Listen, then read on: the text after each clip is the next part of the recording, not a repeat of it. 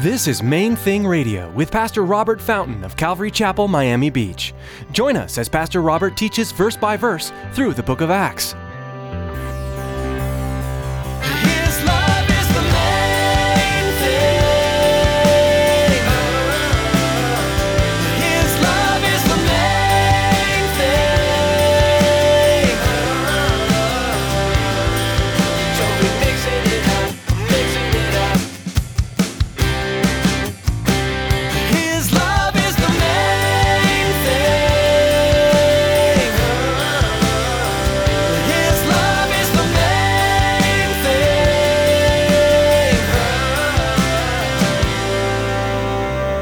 You want a wife really bad, but you won't die if God doesn't give you one. You need to square that away in your thinking. And I'm like, okay, all right, I get it. But for years, God said no to my request for a wife. And I wrestled with that. I'm like, I'm a good guy. I'm a good guy. I need a wife. I want a wife. Send me a wife. God said no. And what I came to understand is that what he was saying is not yet. It wasn't a permanent no. It was just not yet. The timing was off. When God doesn't answer your prayers, it's always for a greater good that you can't understand at the moment. As Pastor Robert continues his teaching series through the book of Acts, he'll be reminding us that God knows the beginning to the end and knows exactly what you need and what you don't need in your life. Stick around after today's message from Pastor Robert. I have quite a bit of information that I'd like to share with you: our web address, podcast subscription information, and our contact information. Now here's Pastor Robert with part 1 of today's message. His love is the main thing.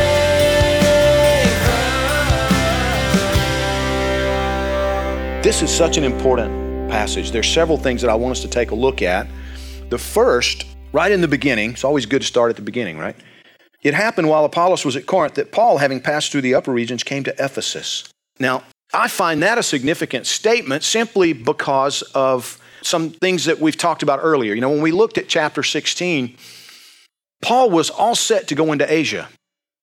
And we're told there in Acts 16:6 that the Holy Spirit didn't allow it. They were forbidden. Paul was forbidden by the Holy Spirit to go into Asia and preach the gospel. Ephesus was the key city, the main city, the major city in Asia Minor. So basically what we're being told there in Acts 16:6 is that Paul was all set to go into Ephesus and God said no. And we talked in our study of Acts chapter 16, we talked about how that must have been bewildering. I mean, why would God not want you to go and share the message of Jesus Christ? That's why he left Antioch. That's why he left Tarsus to go to Antioch. It's why he left Antioch to go on to other places. And it's why he was all set to go into wherever. And he wanted to go to Ephesus, and God said, no. I've had God say no a few times. Sometimes it can be bewildering. It can be frightening. It can be frustrating.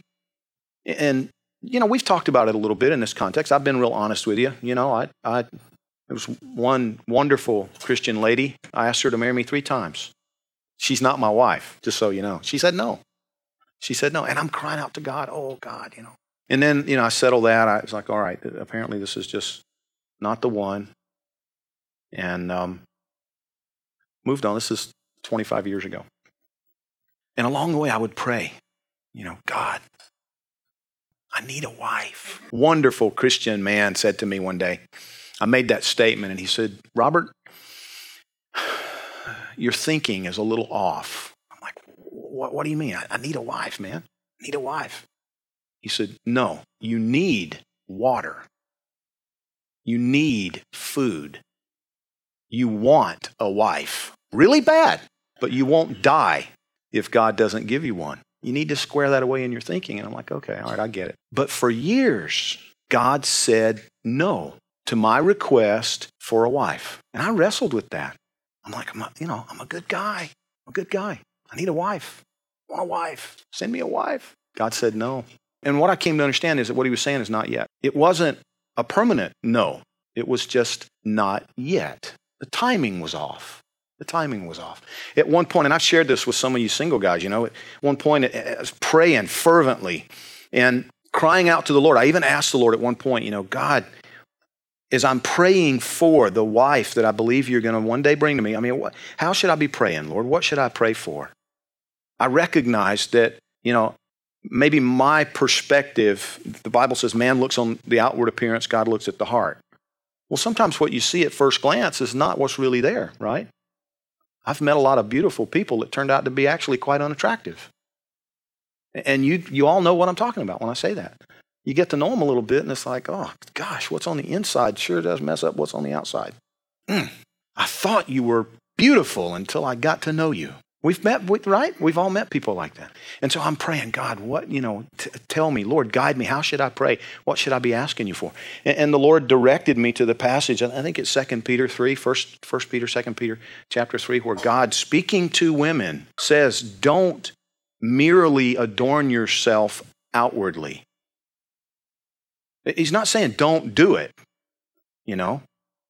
He's not condemning makeup. He's not condemning, the focus, some focus on outward appearance. But he's saying don't stop there.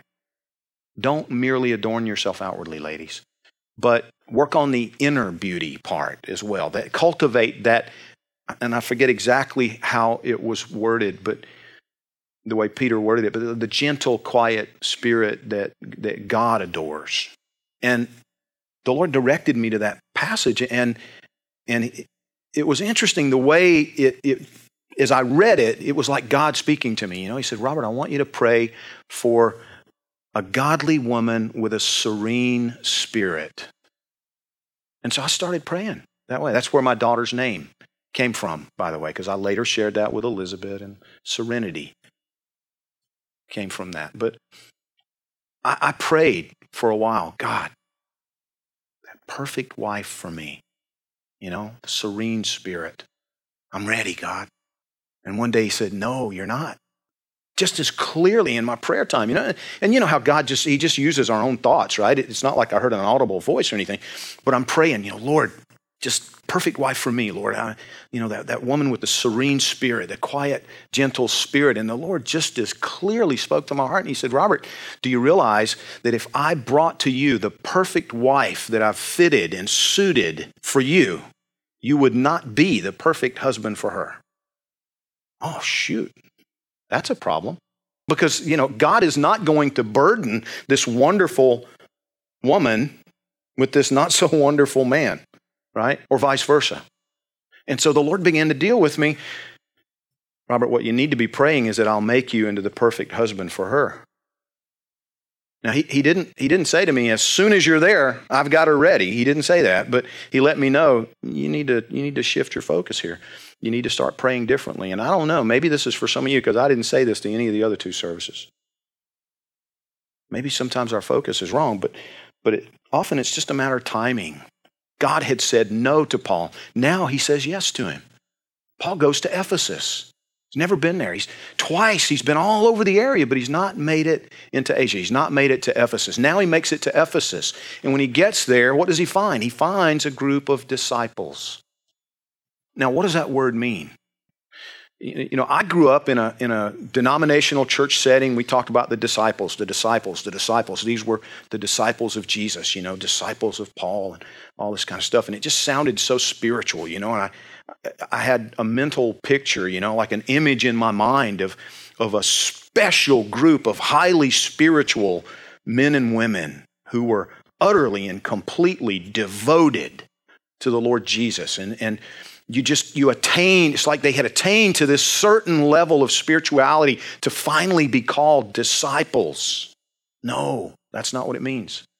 The word simply means pupils, students, those being disciplined by, being discipled by someone. We're not even told at first who these were disciples of. We think, the implication you would think is that they were disciples of Jesus, but that's actually questionable. Because look at the passage with me again. Paul encounters a group of disciples. The wording indicates it was a specific group, by the way, not a scattered bunch. This was some guys that were meeting together. Finding some disciples, he said to them, did you receive the Holy Spirit when you believed? And they said to him, we've not so much as heard whether there is a Holy Spirit. And he said, into what then were you baptized? And they said, into John's baptism. Now, the implication from that is that they were at least vicariously disciples of John the Baptist. John the Baptist had been dead a while, so they weren't literally being taught by John the Baptist, but apparently they were being taught by some who had been taught by John the Baptist. You with me? They didn't have the whole picture. They didn't understand everything. It's similar to what we saw with Apollos. It's not entirely clear, and one of the reasons it's not is that the word that Paul chose to use here, he says, did you receive the Holy Spirit when you believed? The word believed implies faith in the Lord Jesus. The way Paul consistently uses it in his writings in the New Testament, it implies a belief in, a trusting in, a relying upon God. His love is the main thing. His love is the main thing.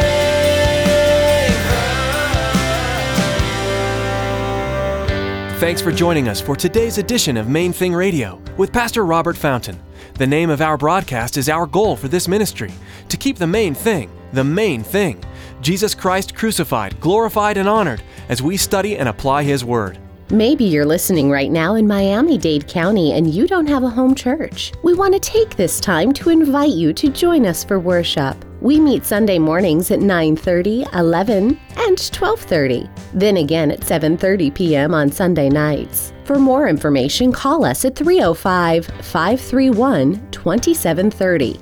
Or log on to mainthingradio.com and follow the link to the church website. Thanks, Tracy. At our website, you'll find today's broadcast to listen to or download. And we also encourage you to prayerfully consider financially supporting Main Thing Radio. With a gift of any amount, we will send you an MP3 CD of the entire book of Acts. A secure option for you to give has been provided via PayPal. That's all available at mainthingradio.com. Or you can send us an email at questions@mainthingradio.com. Again, thanks so much for joining us today. Mark your Bibles in the book of Acts and join us next time here on Main Thing Radio.